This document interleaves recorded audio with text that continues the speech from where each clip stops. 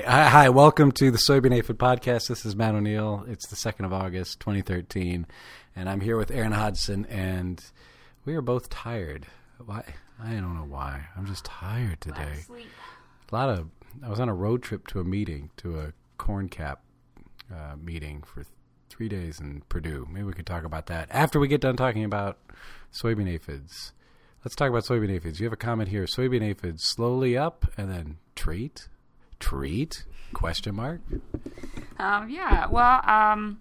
According to our grad students who visit all these research farms every week, I think numbers are steadily increasing. And we also heard from Brian Lang. He's a ISU field agronomist in northeastern Iowa, and those numbers are also just slowly increasing. I think everything would be below a treatable level, but with our cool temperatures, I think it just shows that they like that, and numbers just increase a little bit. Can we talk a little bit about I'm looking at the Brian Lang numbers, and I think this is consistent with what our students are seeing, in that they see 93 to 83% of the plants have aphids, but the numbers per plant are very low, like less than 10 per plant.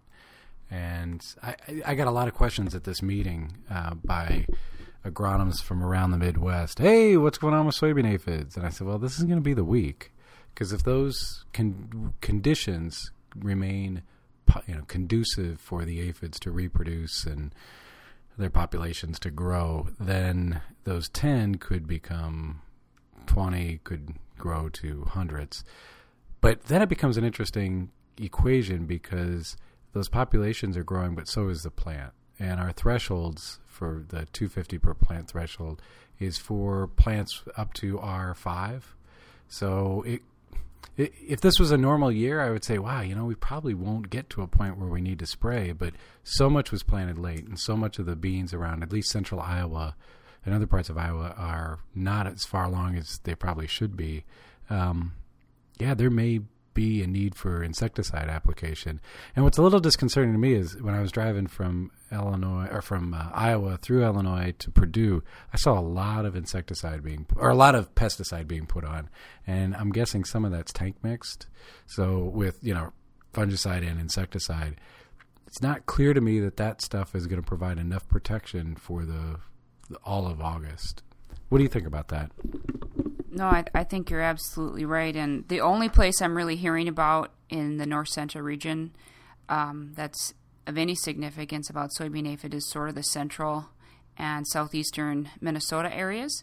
And so there's definitely enough aphids in those areas to justify treatments, but it also kind of raises a red flag to me that they could be doing some long-distance migration in August. And so just something to keep in mind, that they could be migrating south to Iowa. So keep scouting.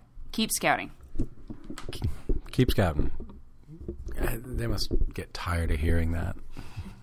I know, I'm tired. It's been a long week. So I just got back. Before I talk about getting back from the meeting in Purdue, you have another agenda item for our meeting. Japanese beetles tapering off.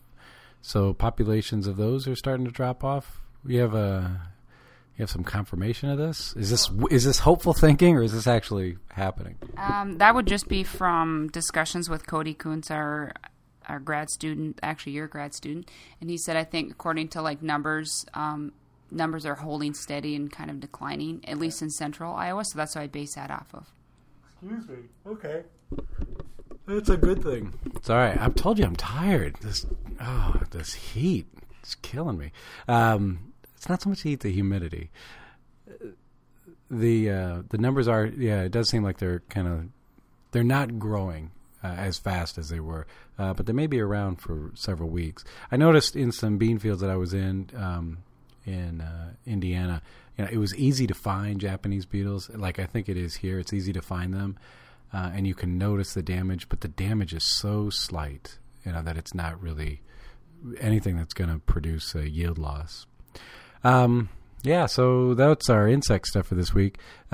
Starting to get a lot of reports, right, about corn knocked over because of poorly damaged or poorly formed roots damaged by western corn rootworm. And this is not just fields where there's no insecticide use or no BT. This is in fields that are growing BT crops that should be resistant to the rootworm, but we're seeing a lot of damage.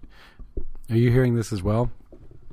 Yeah, you're right. There was some fields that were planted into very wet soils, or some seeds that were planted into very wet soils, and so you have problems with poor root development. And then on top of that, some pretty significant egg catch numbers, and they had very good weather for feeding. The larvae like it dry. So after it was wet during planting, then it got dry. The larvae did very well.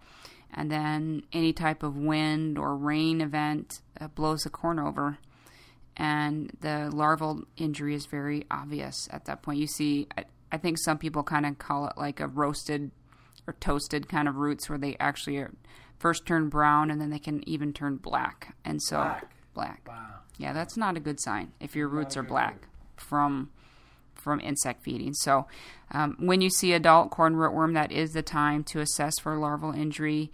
Don't wait too long, because some hybrids can have a lot of regrowth and cover up or mask some of the larval feeding. So now is the time. And this would be good. This would be good to know, because if you're using a BT corn that you think is providing protection to the rootworm, you'd want to know if that's actually the case. And really the only way to know is by digging up the roots and looking for that damage. Because it is possible that even corn that yields well could be damaged, but the growing conditions were such that you got good regrowth and you were able to maintain yield.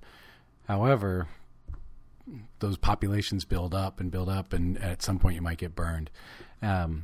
So I'll put a link on our little box here for where they can find more information about BT-resistant rootworms, your one article that you wrote.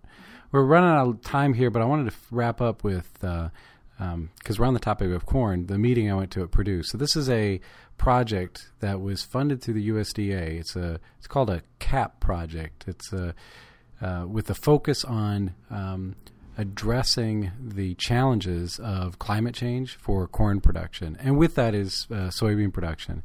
And I'll put in the text for the today's episode a link to the website. One of the things that they're exploring is the crop rotation, extended rotations beyond just a corn and soybean. And kind of the take-home message I heard from the meeting was, crop rotation is great for corn, in that you get a yield bump of anywhere from 10 to 17% from including a soybean in the rotation. And there's more information on how at the website this extended rotations can improve soil quality to some extent, and other ways beyond extended rotations, the use of cover crops. So a little bit broader topic for today, but I thought I'd bring that up because it was an interesting meeting. I think at the Corn CAP website there's a lot of useful information for people, so I'll put that in the link. Anything else? Those are the highlights. Yeah. Well, the music's going to kick in here. That's the music. That means our time is up. Have a good week.